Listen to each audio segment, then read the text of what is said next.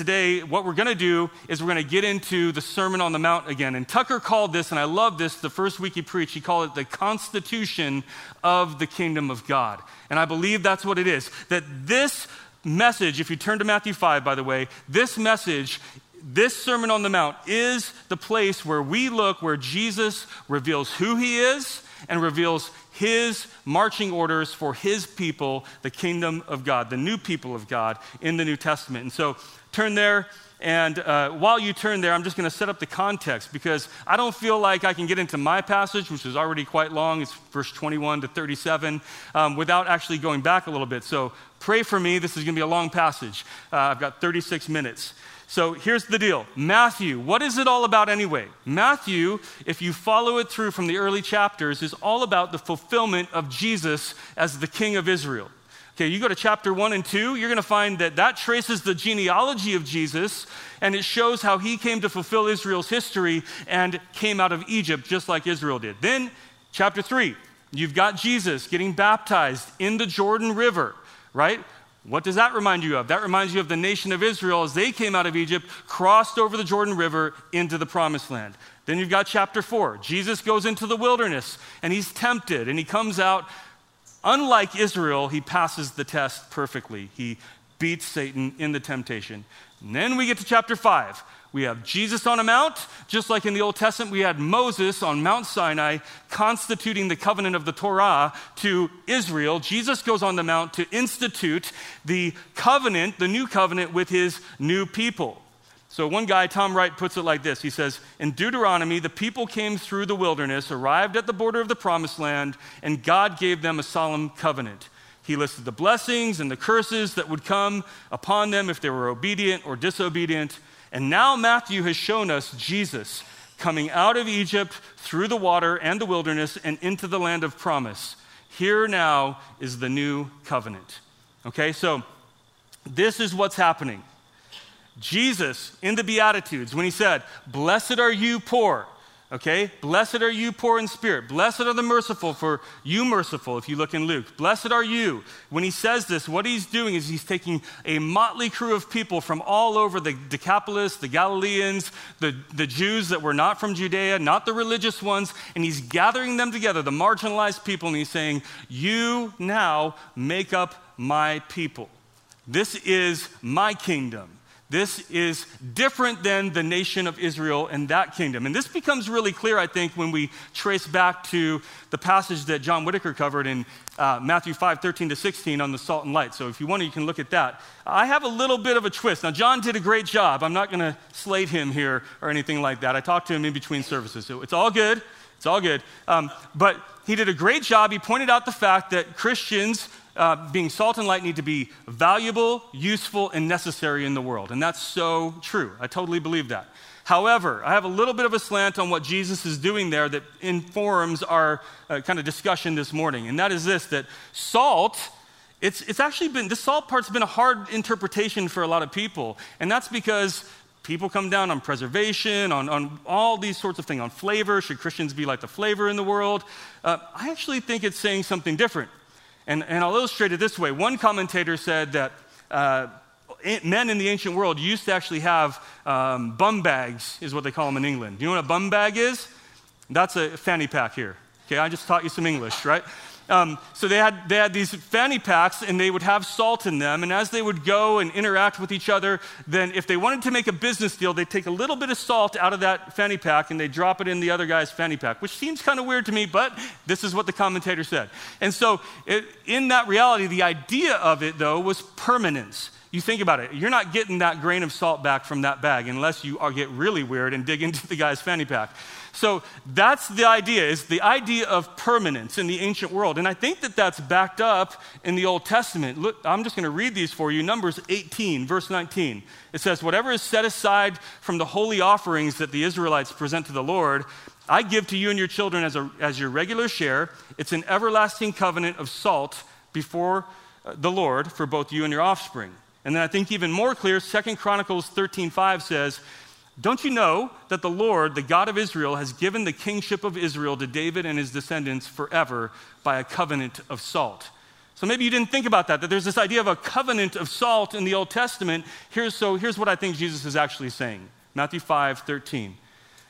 You are my new people by covenant of salt. I'm committing to you like Yahweh committed to Israel. And just like Israel was to be the light of the world, you as my new community will now be the light of the world as well.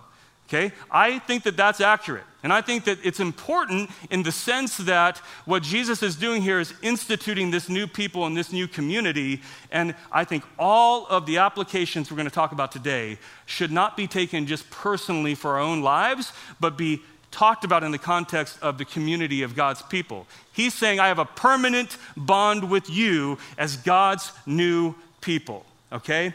And I think that that's going on. And you can imagine then, and maybe some of you are like, wait, you're not teaching replacement theology. Now, listen, I didn't say there wasn't a future for Israel. Let's not get into that right now. But what I am saying is that Jesus then sees this same kind of thing going on in our hearts and minds, and sees the crash that's coming. People are like, wait, I thought Israel was the people of God. I thought the law, the Torah, was what we were supposed to obey. And so Jesus preempts that in verse 17 to 20 that Noah covered last week. And he says, don't think that I came to abolish the law or the prophets. I didn't come to abolish them, but to fulfill them. That's my whole kind of mission here. So Jesus came to live perfectly, the sonship of God. Israel was called the son in the Old Testament. Now Jesus is called the son. Jesus came to be the servant of God, Isaiah 42. And now Israel failed as a servant, but Jesus would be the perfect servant.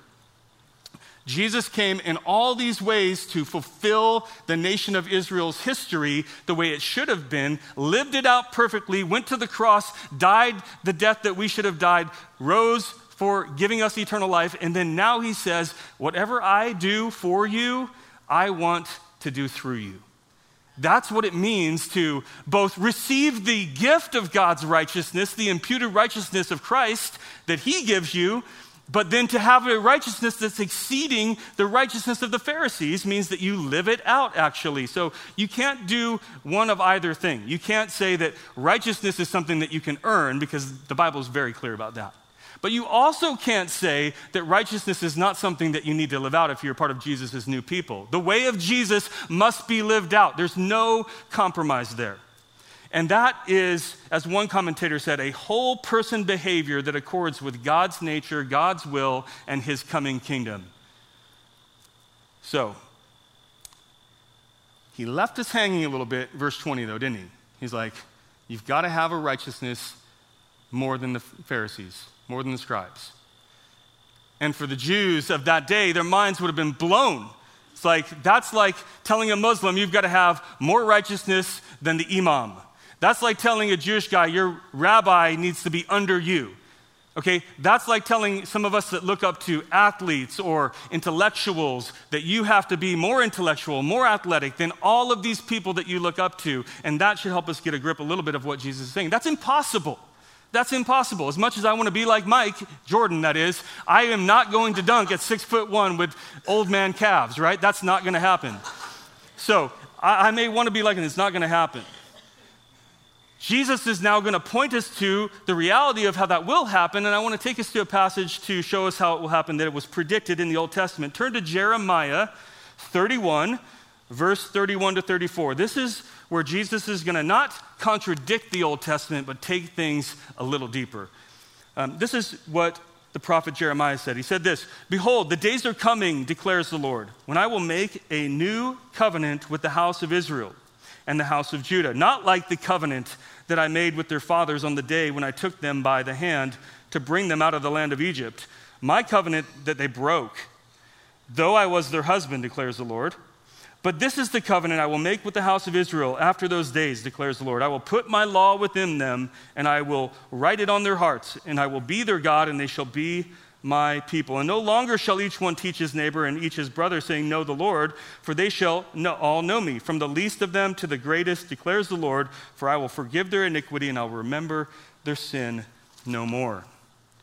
So Jeremiah says, there's coming a time when Messiah will put the Torah in the heart of the people. That not just one person, but the community of God's people will receive this new heart that is promised as part of the new covenant. And that's exactly what Jesus is doing. Jesus examples. He models. He has the perfect heart towards God, the perfect life towards God. And then he says, by his gift, I'm going to give that to you.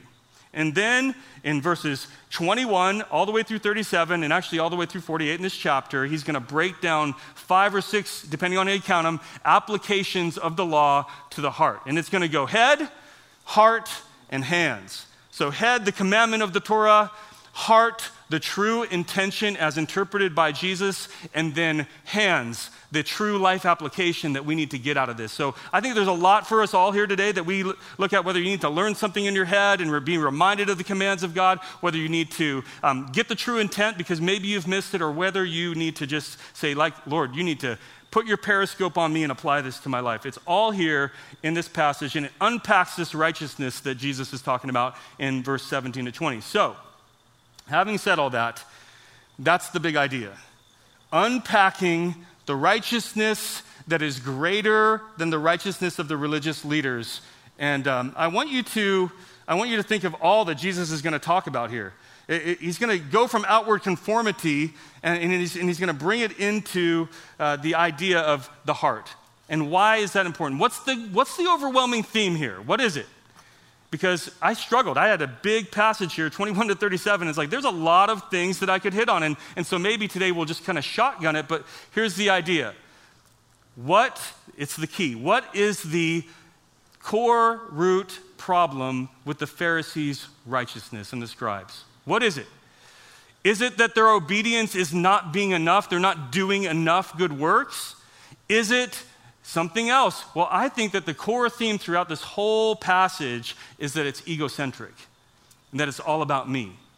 Jesus is not saying, don't go to temple, don't read Torah, don't do offerings, and later on in this sermon, he's not saying don't fast or don't do these things, don't pray. He's saying, yes, do all of these things, but the problem with the Pharisees is that their righteousness was ultimately all about themselves. That their religious deeds, that their life that was supposed to be for God was actually all meant to build up an image and something that they could proclaim their own goodness with. That's the problem. And what Jesus is saying, essentially, as he comes on the scene is, nope, I'm the king, it's all about me, and it's all about my new people that are going to live from the heart, not just from the outward, and not live to try to show themselves, prove themselves, do something like that. And he's going to cover murder and anger in verse 21, adultery, verse 27, divorce, verse 31, integrity, verse 33, retaliation, verse 38, and loving your enemies, verse 43. So he's going to cover everything. Let's start in verse 21. I think that this section is probably the most relevant for many of us in here. And this also provides a model for the rest of the sections that we'll cover today. So verse 21 says this: "You have heard that it was said to those of old, 'You shall not murder, and whoever murders will be liable to the judgment.' But I say to you, everyone who is angry with his brother will be liable to judgment. Whoever insults his brother will be liable to the council, and whoever says 'you fool' will be liable to the hell of fire. So if you are offering your gift at the altar and there remember that your brother has something against you, leave your gift there before the altar. First go be reconciled with your brother, then come and offer your gift. Come to terms quickly with your accuser while you're going with him to the court, lest your accuser hand you over to the judge, and the judge to the guard, and you be put in prison.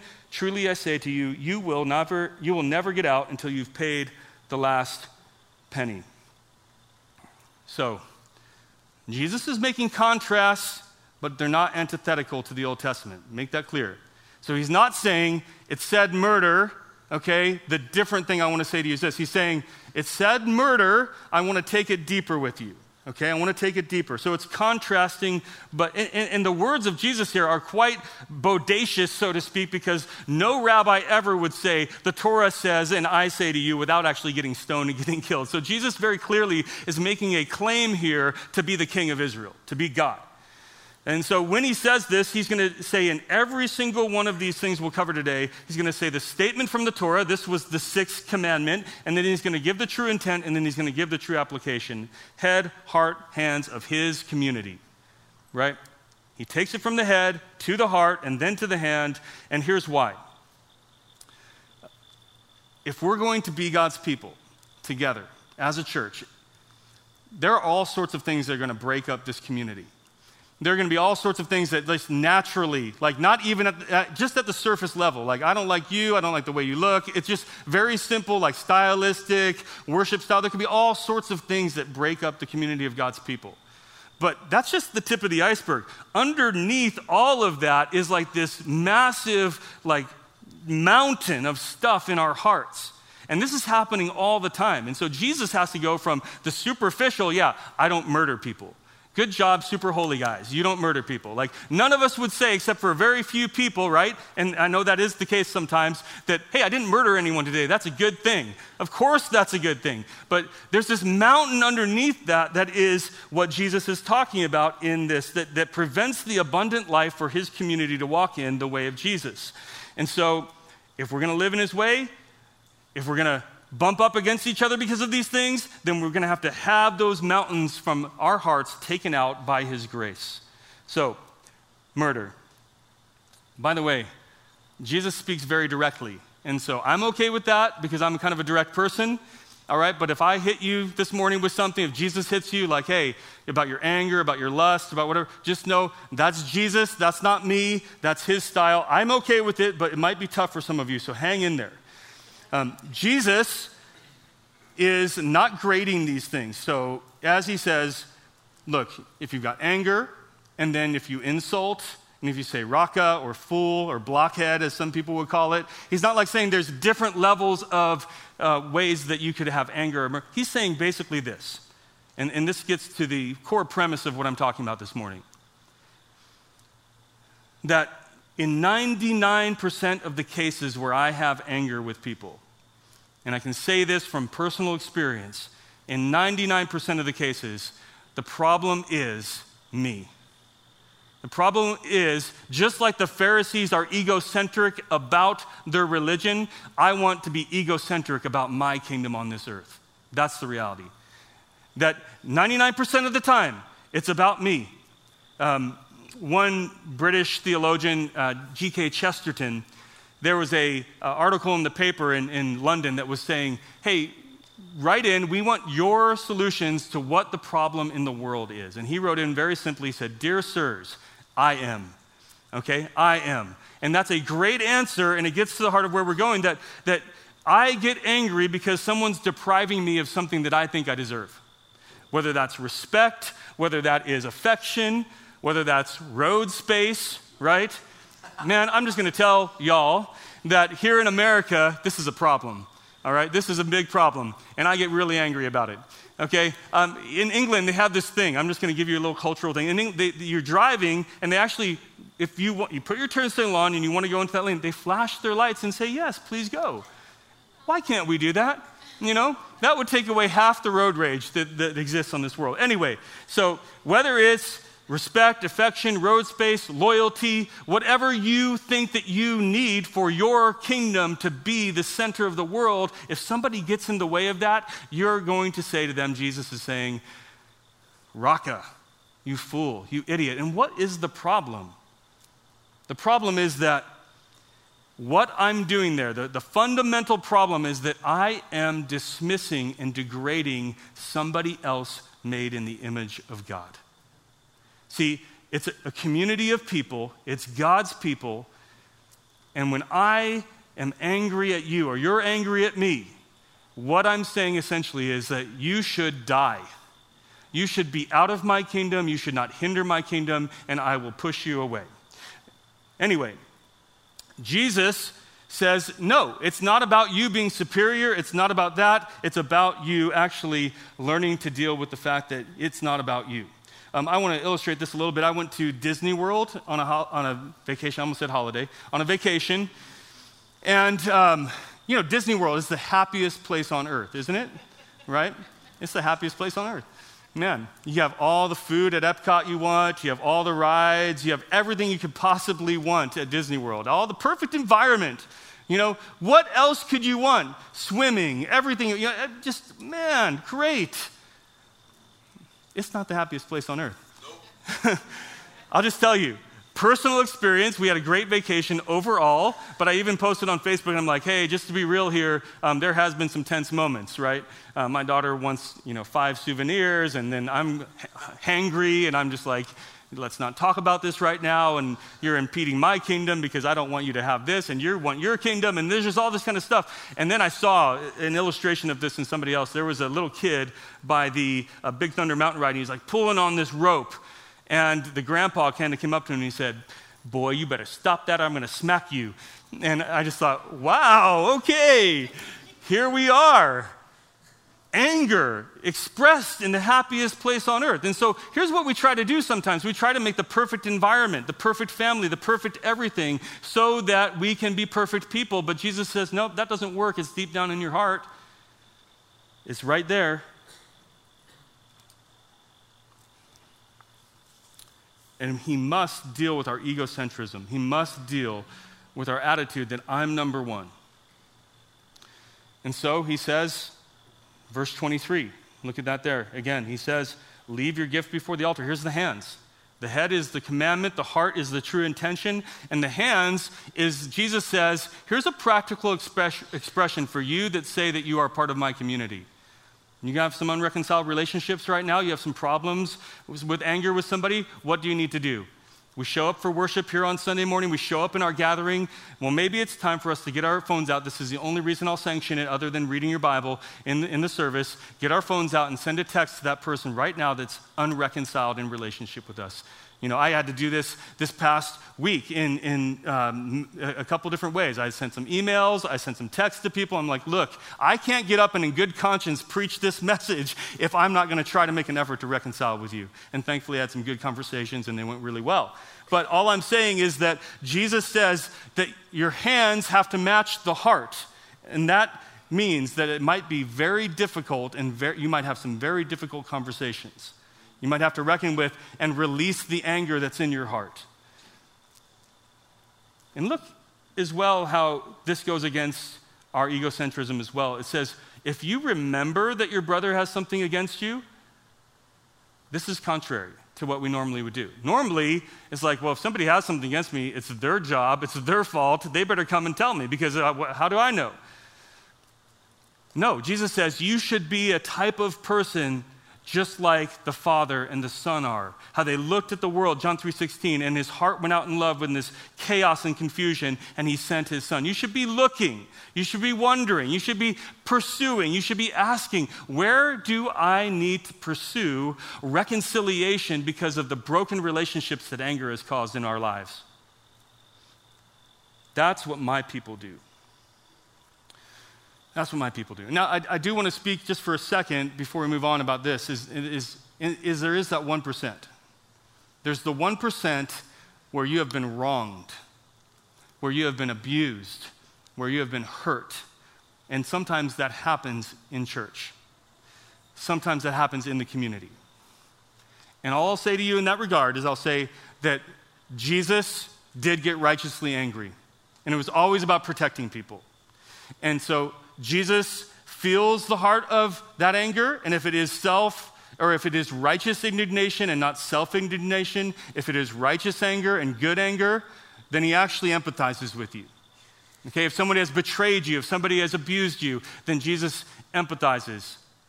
But what's the solution? I mean, I've grappled with this. Someone said recently there's no hurt like church hurt, and I've experienced that, so I get it. And all I'll say, and this hinders people from community, but all I'll say is like, as I've grappled with that, with things that have gone on in my own life, I've come to one answer, and that is to look at Jesus on the cross. And when he's on the cross, he says what? As his hands are pinned, as his feet are pinned, he says, Father, forgive them. They don't know what they're doing. Here's the reality I've come to. The only way it's possible that I can reconcile these things is that those people that did that to me, or myself when I did it to them, or whatever it may be, they must not know what they did. And that's the only way. Mercy is another theme through Matthew's gospel. That's the only way I can have mercy is to think, you know what? This is such a roadblock. This is such an impasse. This is such a stone wall that the only explanation I can come up with is that actually they just can't see it. And that gives me mercy. That helps me be like Jesus. That helps me say, you know what, God, I've been in that place where I can't see my faults, where I'm blind, and somebody had to point them out to me, and I still didn't get it, and I still didn't listen. And so God, have mercy on my brother that doesn't see how they've hurt me, how they've done this. And then that releases you. That brings freedom. So, D.A. Carson said that it's more important to be clear of offense with all men than to show up on a Sunday morning and give religious worship to God. Give that up and go make it right. Right now. I said this, he didn't say this. Text that person, you need to text. I don't know if D.A. Carson does text or not. People love to substitute ceremony for integrity, and Jesus will have none of it. That's what he says. So, let's move on to the next one. Look in verse 27. This is the one everyone's waiting for, everyone's excited to talk about. You have heard that it was said, you shall not commit adultery. But I say to you, everyone who looks at a woman with lustful intent has already committed adultery with her in his heart. If your right eye causes you to sin, then tear it out, throw it away. For it's better that you lose one of your members than your whole body be thrown into hell. And if your right hand causes you to sin, cut it off. Throw it away, for it's better that you lose one of your members than your whole body go into hell. This is the seventh commandment. That's the Torah commandment. The intent of the heart, Jesus says, is around the word look. If you look with the intent to lust, the ESV says, if you look. The original language there is like there's this deep longing gaze. It's a stare. It's the guy who is driving down the street and you watch his head go out the window, look at the girl as she passes and just put his tongue out like the wolf in the cartoons and pant. Okay, that's the idea of this original word, is this long intentional look of staring with lust. Of course, you can see people's bodies and attractiveness and say, yes, that's a attractive man or woman or whatever it may be. That's just, you can't not see things. But Jesus says this stare, this look, this gaze is what I'm talking about here. So when it talked about adultery in the Old Testament, the intent of the law was not just like, don't get in bed with people and sleep with them. The intent of the law was to have pure hearts. Why again? Just as in anger, what you're doing is slowly chopping away at somebody's humanity and killing them. You know, by the way, parents, just to go back, that's a word of encouragement. We can do that to our kids. We can chop them away, and then they become the shell of the person that we thought that they should be, and that's part of our fault. James says the wrath of man does not produce the righteousness of men. But in the same way with lust, what I'm saying is I objectify you to be part of my pleasure principle. That my life is all about me experiencing less pain, more pleasure, and so therefore, when I look at people, they're in my kingdom, and they're toys that I play with to get gratification mentally, even if no one sees. And so, what's the problem with that? Yeah, it's just in your mind, but ultimately it leads to a dehumanization and objectifying of other image bearers of God. And all you have to look at is the statistics for pornography, which is $1 billion industry, costs more than the NBA, the NFL, the MLB, the Cricket League in England, the Rugby League, wherever. It costs more than all of that combined. And then at the same time, look at the divorce and the rates in marriage. It's me at the center of everything again. It's me. Well, what do we do? You know, because it's a reality, and some of you might feel guilty right now, and some of it might be false guilt because, look, Martin Luther said this, we don't need to make the bowstring of Jesus' teaching here too tight. You might be tempted, if anyone who is tempted to look at another with lust is eternally damned, we're all in trouble. And then he said, I cannot keep a bird from flying over my head, but I can certainly keep it from making a nest in my hair. Okay? So that's what we're talking about. Don't let things nest by the grace of God. Now, guys, there's another point that I stole from another commentator I want to point out to you. Look at verse 28. Again, Jesus said, I say to you that everyone looks at a woman with lustful intent. Why would he say that? Is this a men's retreat that he's speaking at? This certainly isn't right now. Is this a men's retreat? No, it's men and women his new people, this new community, and why would he say to the men right here? Well, he says it to the men. This is what I believe. He says, don't look at a woman, and he makes it very clear he's talking to the men in the midst of the whole group to say this: my kingdom should be safe. My kingdom should be safe for women, for children, and men. It's on you to ensure, as part of my new community, that this is a safe place for people that are marginalized, that are weaker, that are, again, not that all women are weaker, please don't take me wrong, that are in danger more, and the statistics bear that out. Men, it has to be down to you. You set the tone for whether or not people are objectified in this community. You set the tone for whether or not we denigrate people in this community. I believe that's what Jesus is saying. Look, it's hard because in our culture right now, people don't even think adultery is a sin, right? There's like polyamory. People are just like, hey, just have multiple partners and all this kind of stuff. And so the word from Jesus on adultery sounds stupid. And to say that now it's also in the heart that if you even lust after someone, you are sinful. But again, look at the way that human beings have been objectified. Christianity has the highest view of our bodies. Christianity has the highest view of other human beings. Christianity under Jesus is the one who honors everyone. So, then what do we do with our hands? Jesus says, cut it off. Poke your eye out. I don't think he means literally, obviously. It's a form of speech, but it's a powerful one. It's a powerful form of speech. It's swift, decisive. Don't think about it. Get rid of it. Colossians 3:5 says, put to death immorality. Don't like bite around it, taste it. Oh, maybe I could try that. Maybe I could watch this. Maybe I can play with this thing. Nope. Get rid of it. One commentator said maybe you need to get a stupid phone instead of a smartphone, and I think that's good advice. So here's the thing. Obviously, we are not to go out of this world. And some people take it the other way, and early church fathers did crazy things to try to beat their sin, like the ascetic monks would get prostitutes in their beds and like let them sleep there to prove that they could beat the temptation. That is stupid, okay? But Origen did something else. I'm not even going to tell you what he did. He obeyed Jesus quite literally, and it was not good. But it wasn't his hand. Anyway, so we're going to move into the next verse, because I don't want to camp on that. But what I would say is there is radical action that you need to take with your sin. Radical action. Because it's affecting the community. It's affecting the next thing, which is your marriage.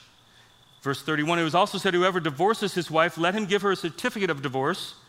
But I say to you, everyone who divorces his wife except on the ground of sexual immorality makes her commit adultery, and whoever marries a divorced woman commits adultery. Obviously, I don't have time to unpack all the ideas around divorce and remarriage. That's not going to happen this morning. If you have questions, we can talk about that. But here's the core thing again, and that is that the head is the commandment in the Old Testament. Deuteronomy 24:1 might be in view here, and we're not sure what the uncleanness would be that he's talking about. It was a vague reference even back then, and so it was like a stretch for them to get this kind of passed by Moses anyway. And then they had taken this, and it's like, well, if your wife has burnt your toast, then go ahead and divorce her because, she has an uncleanness. Jesus touches on that and clarifies it later in Matthew 19. And really, I think the Bible says that there's 3 reasons for divorce. There's adultery, there's abandonment, and I think as a subcategory of that, there's abuse in certain cases. And so all I'd say to you is that Jesus is talking about the fact and the reality that God is faithful to his marriage covenant with his people, this permanent covenant, and that is what should be in our hearts. And the majority, again, the 99% of the time, is not abuse or adultery or abandonment. Normally, divorces happen. Why? For the same reason. It's all about me. It's all about my kingdom. It's not about what's good for everybody else in the community. So let's move on just for the sake of time, because I really want to hit this last one. Verse 33, it says this, again, you've heard it said to those of old, you shall not swear falsely, but shall perform to the Lord what you have sworn. I say to you, do not take an oath at all, either by heaven, for it's the throne of God, or by the earth, for it's his footstool, or by Jerusalem, for it's the city of the great king. And do not take an oath by your head, for you cannot make one hair white or black. Let what you say simply be yes or no. Anything else comes from evil. It's a very important truth that you cannot make one hair white or black. I've discovered that, over the last 10 years. Jesus here is getting at the heart of something that is hard for us in our culture to grapple with. How many of you take oaths on a regular basis? Any oath takers out there? Not really. Like maybe a cell phone contract, a mortgage, a refi, whatever it is. That's like the closest thing that we get to. But we're not used to oaths. Where in ancient Israel, this was a part of their culture. And it comes from several commandments of the Old Testament in the Torah that we don't have time to get into, but kind of Matthew is extrapolating this, Jesus is extrapolating this, and then a development in the rabbinical culture had come to the point where they would have rules around what kind of oaths you take. And you see this in Matthew 23. In Matthew 23, Jesus says his woes to the religious leaders, and one of them is that they would swear by the temple or by the gold of the temple, and they developed all these different ways to get around doing what they would say to God. And all of it was invoking the name of God so that they could still pass themselves off as spiritual people. Right? And that's the idea. What is the heart of what Jesus is saying? The heart of what he's saying is that we distort our image in reality with other people to be something we're not. Okay? We distort our image. And I'm going to get into why that's bad for the community. Think about it. All I have to say is like 4 words. Facebook, Twitter, Instagram, TikTok. And we know. It's a distorted reality. We present ourselves in such a way, and even, to be honest with you, as a preacher, it's a really hard thing to do. I'm just going to be honest while I'm here, because Jesus wants me to be. Like, it's hard to do. Even as you're preaching, like, I'm not put across an idea that I'm somehow the super extra holy ones like the Pharisees. Honestly, I have all these struggles in my heart, anger, lust, all of them are there, I'm just as tempted to put an image of myself across that's not true. And at the root of all of that, the problem is it's not good for the community, because what are you doing? You're trying to hide from one another. Go back to Genesis, like Jesus always does. Genesis, Adam and Eve, they sin. What happens? God's, coming to them and he says, "Where are you?" They're like, "Oh, we're hiding." And he's like, "Why are you hiding? What are you doing?" And the whole point is they were hiding because they were ashamed of their sin. And that shame and that hiding made them be separate from one another, separate from God. It destroyed the covenant community that God had created there in the garden.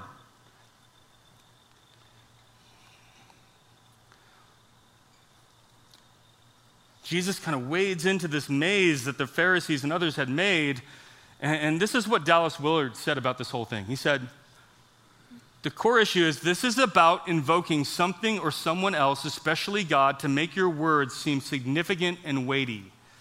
The aim is to impress others with your seriousness or piety so that you get what you want. It's a device of manipulation designed to override the judgment or input of others in order to possess them for our purposes. It's manipulation, or as we say in our culture, spin. And Jesus says it's evil. Instead of loving and honoring others with truthfulness, the intent is to get your way by verbal manipulation of the thoughts and choices of other people. This is the heart of this whole oath thing. And what's Jesus' hand solution? Yes is your yes, your no is your no. Simple honesty, simple representation of what's true and real and authentic about who you are, what you do, where you're at. No airs. C.H. Spurgeon said this, that preachers should not put on airs, like try to be something that you're not. Look, none of us need to do this. And this is where I want to wrap this up, because this gets to the core issue that all of the things that Jesus is talking about here, all that he's going on is really this tragedy of the irony here in human community is that we really want to be known by other people. Don't you want to be known? Like, this is why, it's after COVID, right? Why are we here? Why are we not all just podcasting online, right? We're here because we want to be with people, because God made us relational beings. We want to be in community. But the problem that's hindering us from that is that we're hiding from each other this whole time. And so the reason we hide from each other is because of fear. Will you accept me if I really show you who I am? Will you reject me if I let you know my anger problems? Will you still love me if you see me as somebody with a struggle with lust? This is what breaks marriages, breaks families, all of these things, these icebergs sitting under the surface. What's the solution? Where can we get freedom? We're talking about Independence Day. Where can we get independence? Well, I believe we can get independence in two ways. First of all, turn to 1 John chapter 4. 1 John 4, verse 9. I'm going to read this. Now, I listened to another message this week, and I thought this was a great passage that I stole from somebody else. 1 John 4, verse 9 to 10. This is what we need to hear. This is the good news. Maybe it's been hard for you, like you're getting hit with your anger, you're getting hit with your lust, you're getting hit with your deceit, you're getting hit with your lack of faithfulness in your marital relationships. Here's the good news. In this, the love of God was made manifest among us, that God sent his only Son into the world so that we might live through him. In this is his love, not that we have loved God, but that he loved us and sent his Son to be the propitiation for our sins. Then look in verse 18. There's no fear in love, but perfect love casts out fear. For fear has to do with punishment, and whoever fears has not been perfected in love. We love because he first loved us. Do you want freedom from your anger? Do you want freedom from your lust? Do you want freedom from your broken relationships? Do you want reconciliation? Do you want freedom to be faithful in your marriage? How can we do this? We can do it when we realize how great this Messiah King Jesus really is. When we realize that he has seen all of your mess and all that it deserves from the wrath of God, and he's put himself in the middle as the propitiation, the payment. The outpouring of the wrath goes on Jesus. And as that takes place, he expresses a love for you that's unreal. And he did that with a mess of people, a motley crew in his first community of his new disciples. He's doing that now. Look, if you've been a Christian for any length of time, your life is not based upon your own goodness. It's based upon Jesus Christ and his love for you. He loves you no matter where you have been and what you have done. And then, in that love, you don't have to fear coming clean to him and coming clean to his community and other people. You can be real. And when people aren't real, it's because they fear. When people won't talk about their issues, it's because of that. And they need to know, just like we finished with the oath, that God is not like twisting and turning and deceiving you. He's not saying, I love you, but maybe I won't. For Jesus, all the promises of God in Jesus Christ are yes and amen, 2 Corinthians. All of them. They will never change, never move, never be adopted into some other version that's not towards you. And so here's where I want to finish. I pray that God would give some of us freedom today, and I believe that freedom is expressed when we live in community.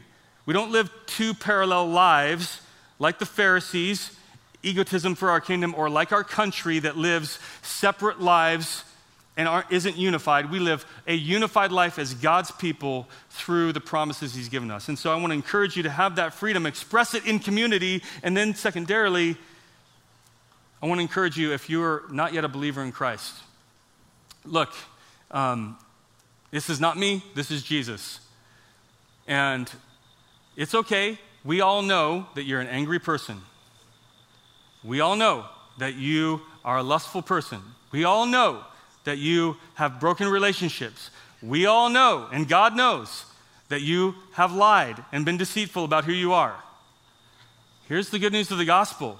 Your heart, you're always trying to find a way out of that and just maintain some goodness. If you'll just admit it, God will say, I forgive you, I love you. Come be part of my crazy motley crew of people who experience my love, who experience freedom. That's my prayer. Let's pray. Lord, thank you for this morning. Thank you for, Jesus, your words in this passage. Thank you that this sermon is all about you being the king of your people, you giving us a righteousness, but then calling us to a righteousness. And please, Father, help us to really experience the freedom that comes from knowing that we have your righteousness because you love us, and then experience the freedom that comes in living in your righteousness.